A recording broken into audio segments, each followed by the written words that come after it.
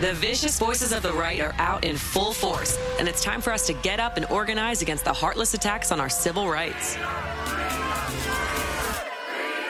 Start your morning diving into the headlines and issues that matter to our everyday lives, speaking with change makers and hearing from you, our listeners.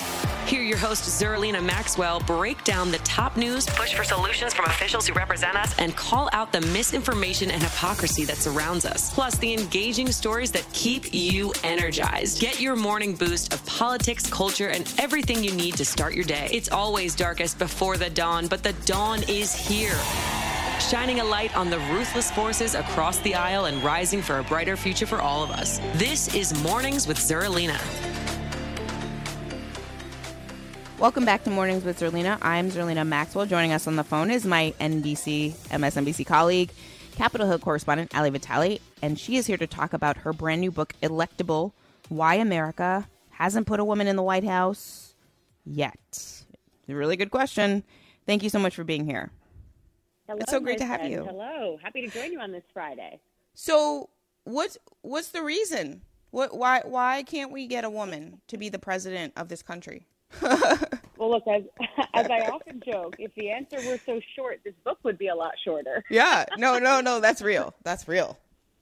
But and look, the short answer is misogyny, but the longer answer is that structurally, the way we elect presidents, the things that we value in our presidential candidates, they make it really hard for women to thrive and succeed in this system.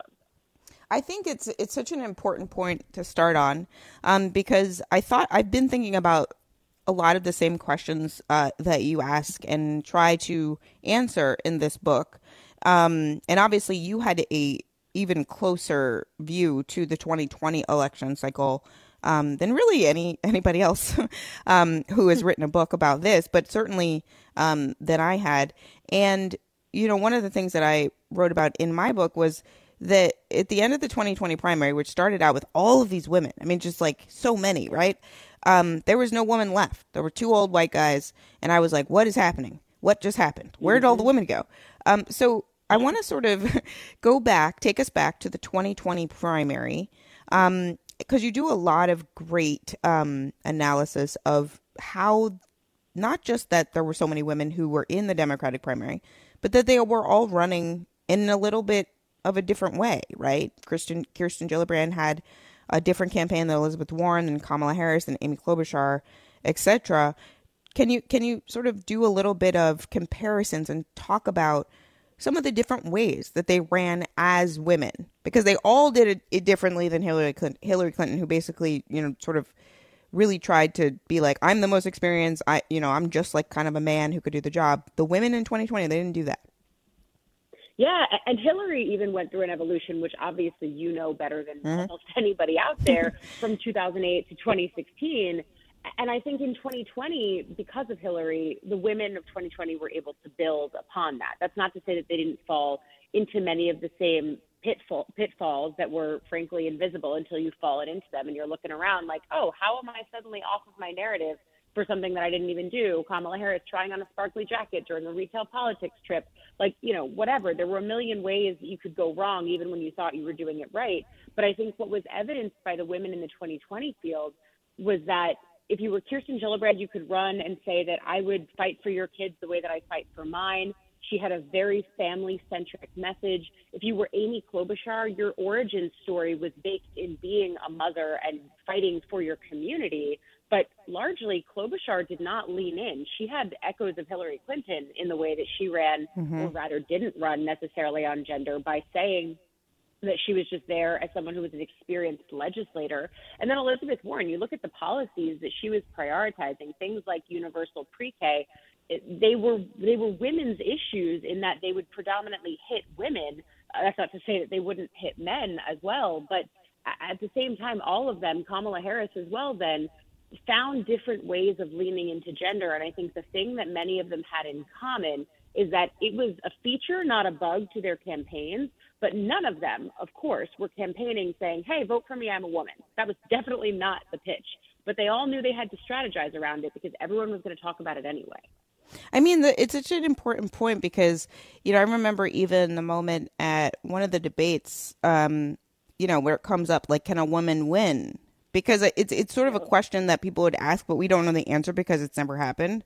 So it sort of put all of the women on the defensive for the whole primary and that's why I think we did end up with two men, because people were so scared about having another election happen like Hillary Clinton, that they went with sort of a, quote, safer choice, perceived safe choice.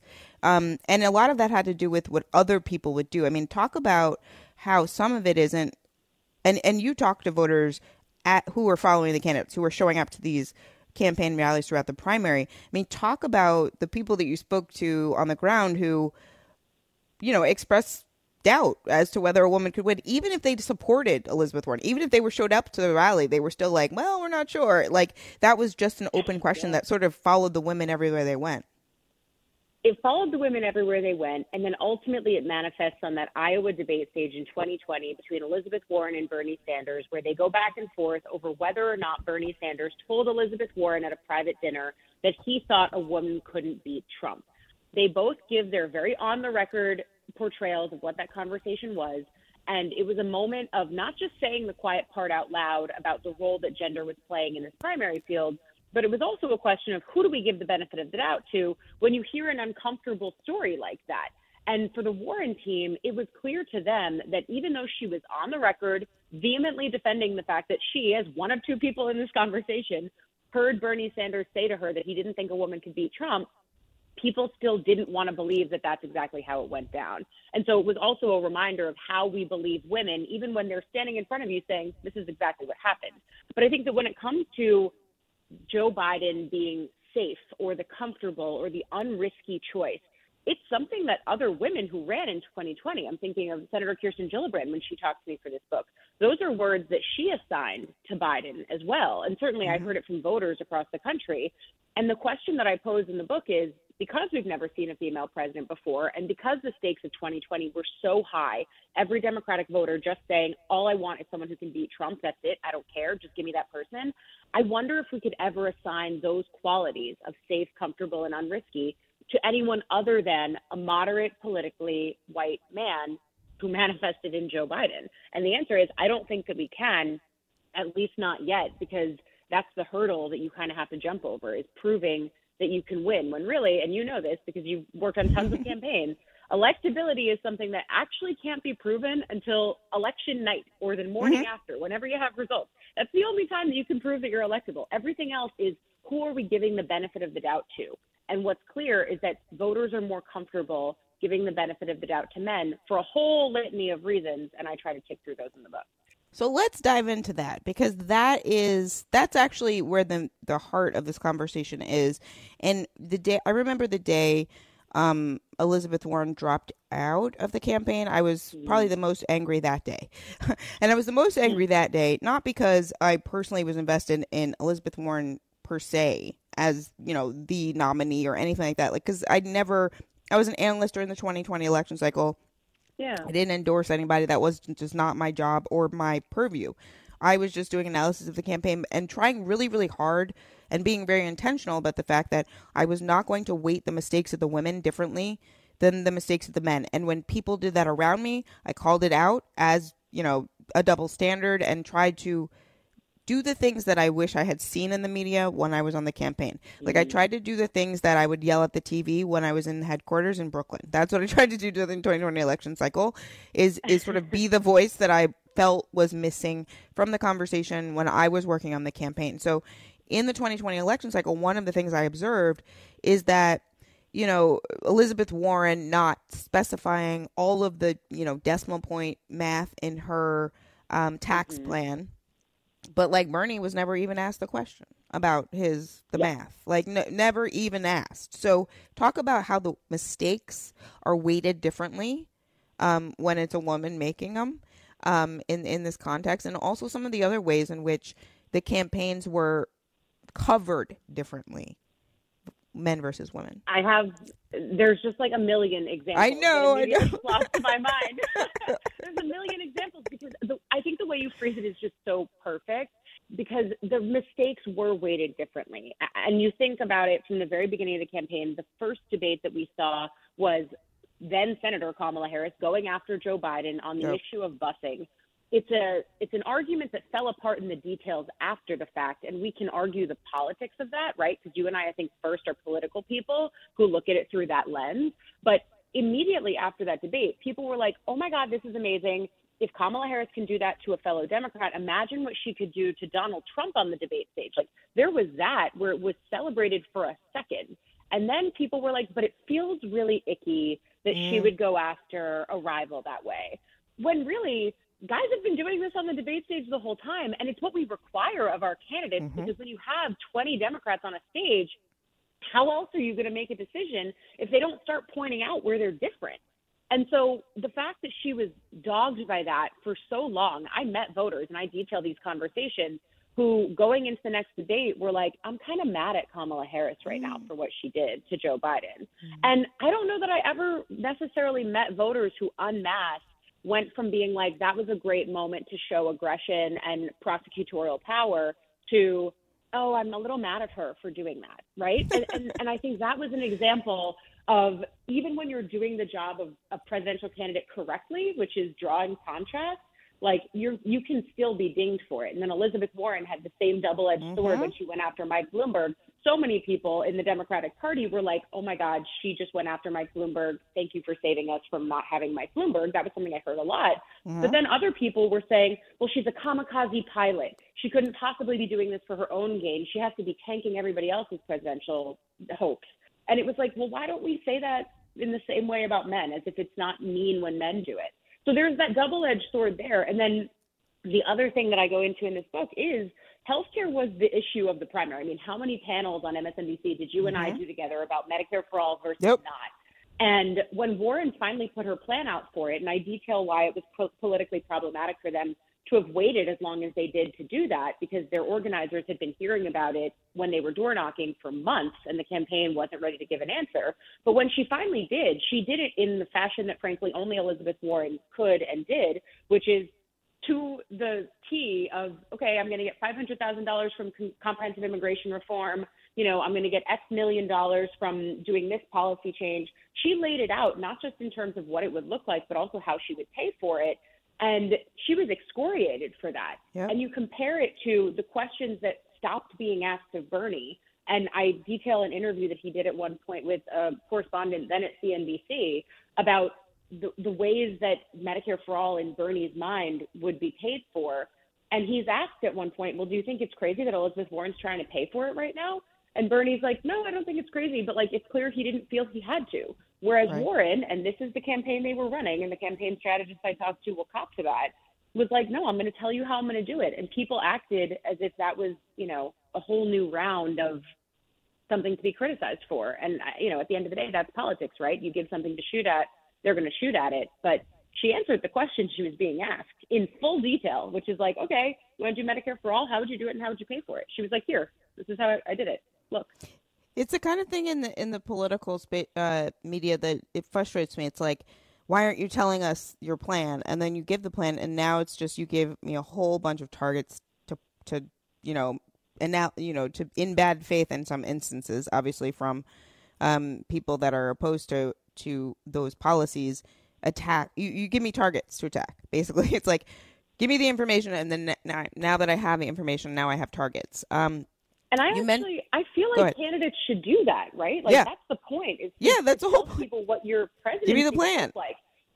Yeah, but like, it was stunning to me, the people in the primary field who felt that they had to fill in the gaps, and the ones who thought they could gloss over it. And by and large, I did feel like the women were coming, and this is not going to surprise you, but like more prepared with more answers. I mean, snaps. Like, what? I mean, it's like that all the time, everywhere in the world, all the time. You mentioned the Bloomberg moment, and I had that written down, and you said the word kamikaze, and this is true, I had the word murder suicide in my notes, because in a lot of ways that moment, I still think about that moment, like some days. Like, I'll just be like, remember that moment where she just like ethered Michael Bloomberg on a debate stage in the first 3 minutes of the debate, and then everybody was like in shock, but also it sort of took her out too, because of just how aggressive it was. But men, like you said, men have been doing that all the time. Can you talk a bit about just how how gendered we were in our analysis, even in 2020, given the fact that we think we're sort of like woke on these issues, but we're not, in terms of when the women got aggressive, when they were attacking the male candidates, like how that was covered. Well, I think in terms of the Bloomberg moment, because this is another example of it, and it's part of the reason why I focus on primaries in this book as opposed to general elections, because you know this, and most people I think can guess this, like once you get to a general election, people are pretty tribal, especially in the presidential. If you're a Democrat, you're voting for the Democrat. If you're a Republican, you're voting for the Republican. Or if you just can't do that, you're going to stay home. And certainly that's a story that we could tell about 2016 as well. But in the primaries is when we see gender and race really tilting the scales against these non-white, non-male candidates. And it's why in writing this book, I was able to focus so much on the primary, because you had more women running in one primary than literally ever before in history. And so it really provided this amazing moment and window. But what was clear for all of them, and I would say all of them with the asterisk, because Amy Klobuchar was able to do this and not face backlash. But on the debate stage, it was this swirling pot of gender bias, because you want your candidates to be fighters. You want your candidates to be on the attack. And then also, it feels different when you see a woman do it. And what many strategists chalked it up to me as is we don't like to see a woman exerting her ambition or exerting her own goals ahead of other men on the stage. That feels somehow foreign to viewers. And so that's a hurdle that I think the women of 2020 were dinged for in real time, whether it was Kamala Harris in the busing moment, Elizabeth Warren and the Bernie Sanders Iowa debate, or later Elizabeth Warren and the Michael Bloomberg debate.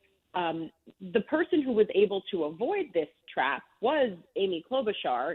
And I asked her why she thought she was able to draw contrast with people like Bernie Sanders on Medicare for All, or even Elizabeth Warren. They had a sparring match over healthcare where, you know, someone likens each other's healthcare plan to being able to fit on a Post-it. I think that's something that Warren said about Klobuchar's plan.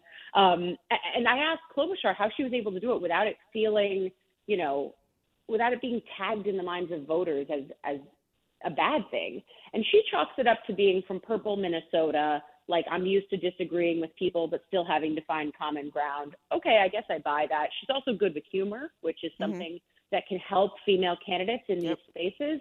But by and large, when women were actively asserting themselves ahead of their opponents, there was always some kind of recoiling or backlash that was like, wait, why do I feel a little uncomfortable with this? And I think that's where the bias comes in. We have to sit with it. We have to actually confront this. Otherwise, we're not going to get we're probably not going to get a woman. So one of the things you talk about in the book, which I think is really, really important, is this idea and sort of contrast between elevation and election. Because one of the weird things that's happening, and it's so strange that it's like Joe Biden, right? Joe Biden is a president that stands in front of two women to give his State of the Union.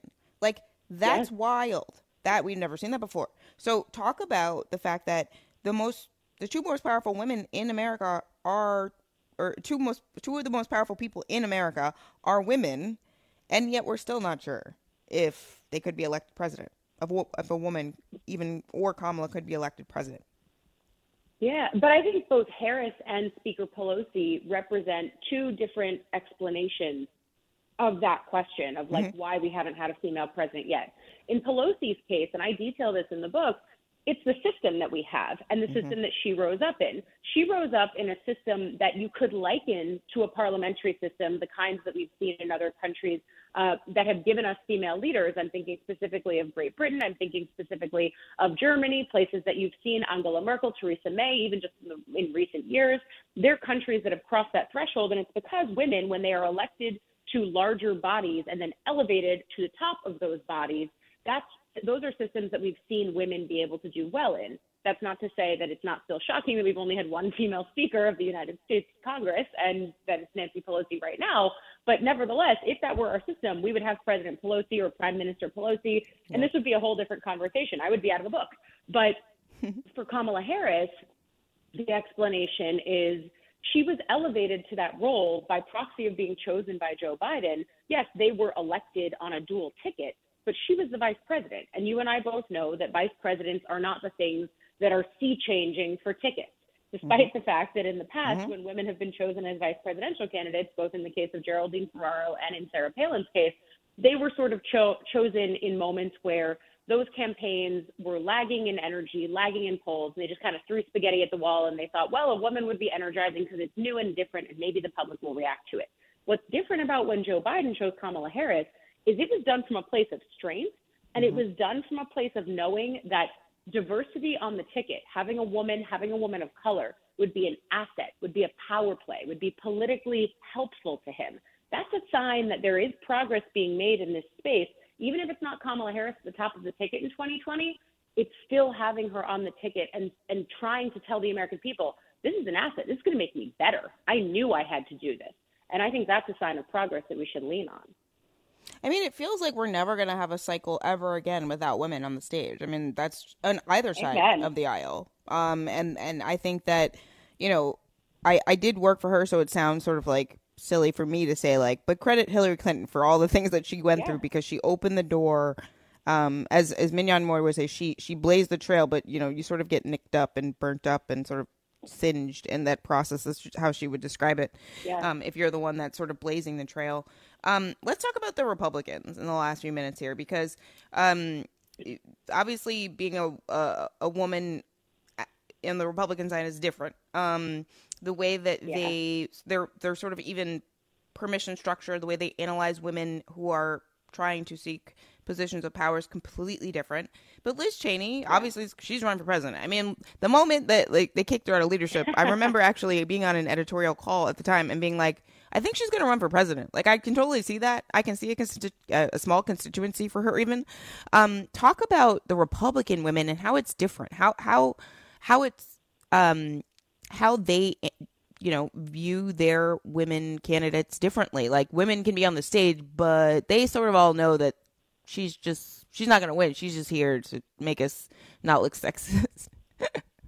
Well, I actually take a different tack, I think, because go ahead. The way they campaign is different, right? It's not, they don't campaign gender or identity first, and it's a quaint thing to say, because just because you're not campaigning as a woman or a person of color, you still show up how you show up. Yeah, like you don't get to decide. Right. Yep. Exactly. And you're still cut with the same double-edged sword because you are non-white and non-male, and the biases are at play. However, what's different is that among conservative grassroots voters, and I talked to multiple Republican operatives and strategists about this, specifically ones who want to see more women in this space, and they will say flat out, the grassroots hates gender politics. They don't want to hear you talking about things as a woman. They want to hear you talking about things as a Republican and as a conservative. And it makes sense then why the kinds of women who you typically see rise to the top of Republican politics, especially right now in this pro-Trump era, is people who are so conservative that they are on the fringe of the party policy-wise. And I'm thinking about people like Lauren Boebert and Marjorie Taylor Greene and others, Sarah Palin, who are almost so to the right that they are trying to prove that just because they are not a white male, they are not going to be politically or policy-wise or ideologically different. They're trying to pass that litmus test with a base that hates gender politics and doesn't want you to talk about it, but does kind of want assurances that, like, it's not going to seep in here. Because when you talk about the mistakes of women being tagged differently among women, I was talking to one Republican strategist who talked about a woman who ran in a North Carolina Senate race in 2020, and she was, despite being very conservative, she was tagged as someone who would be just like Lisa Murkowski and Susan Collins. And it's like, oh, because they're all women, they're all going to just be the exact same. And so there is that knee-jerk reaction on the Republican side, too, that Republican women have to overcome. But they're about to go through a whole reckoning on this issue. And I think that Liz Cheney is someone who I'm watching closely, not just because I basically live outside the January 6th hearing room as a Hill correspondent lately, but because she has talked about gender in some fascinating ways, where she went up on stage at a Reagan dinner about a month ago now, and she ended one of her speeches by saying something to the effect of, men have been running things for a while now, and it's not going very well.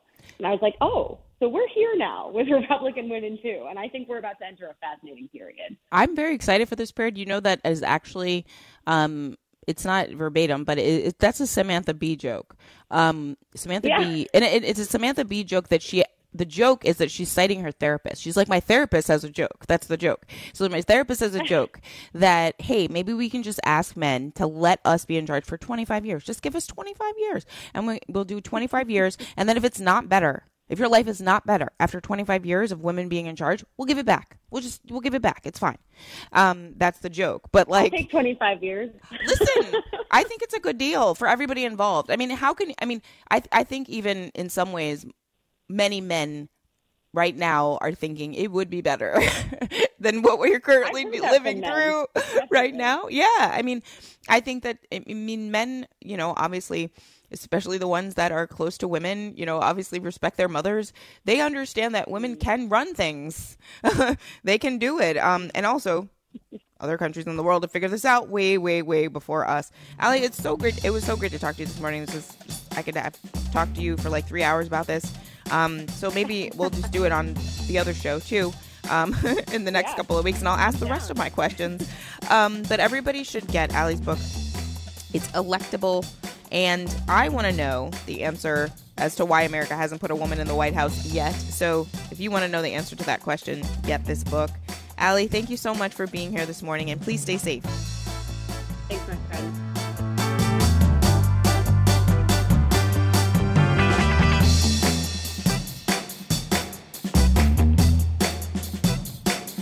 Thanks for listening to Mornings with Zerlina. Check in for new episodes every weekday.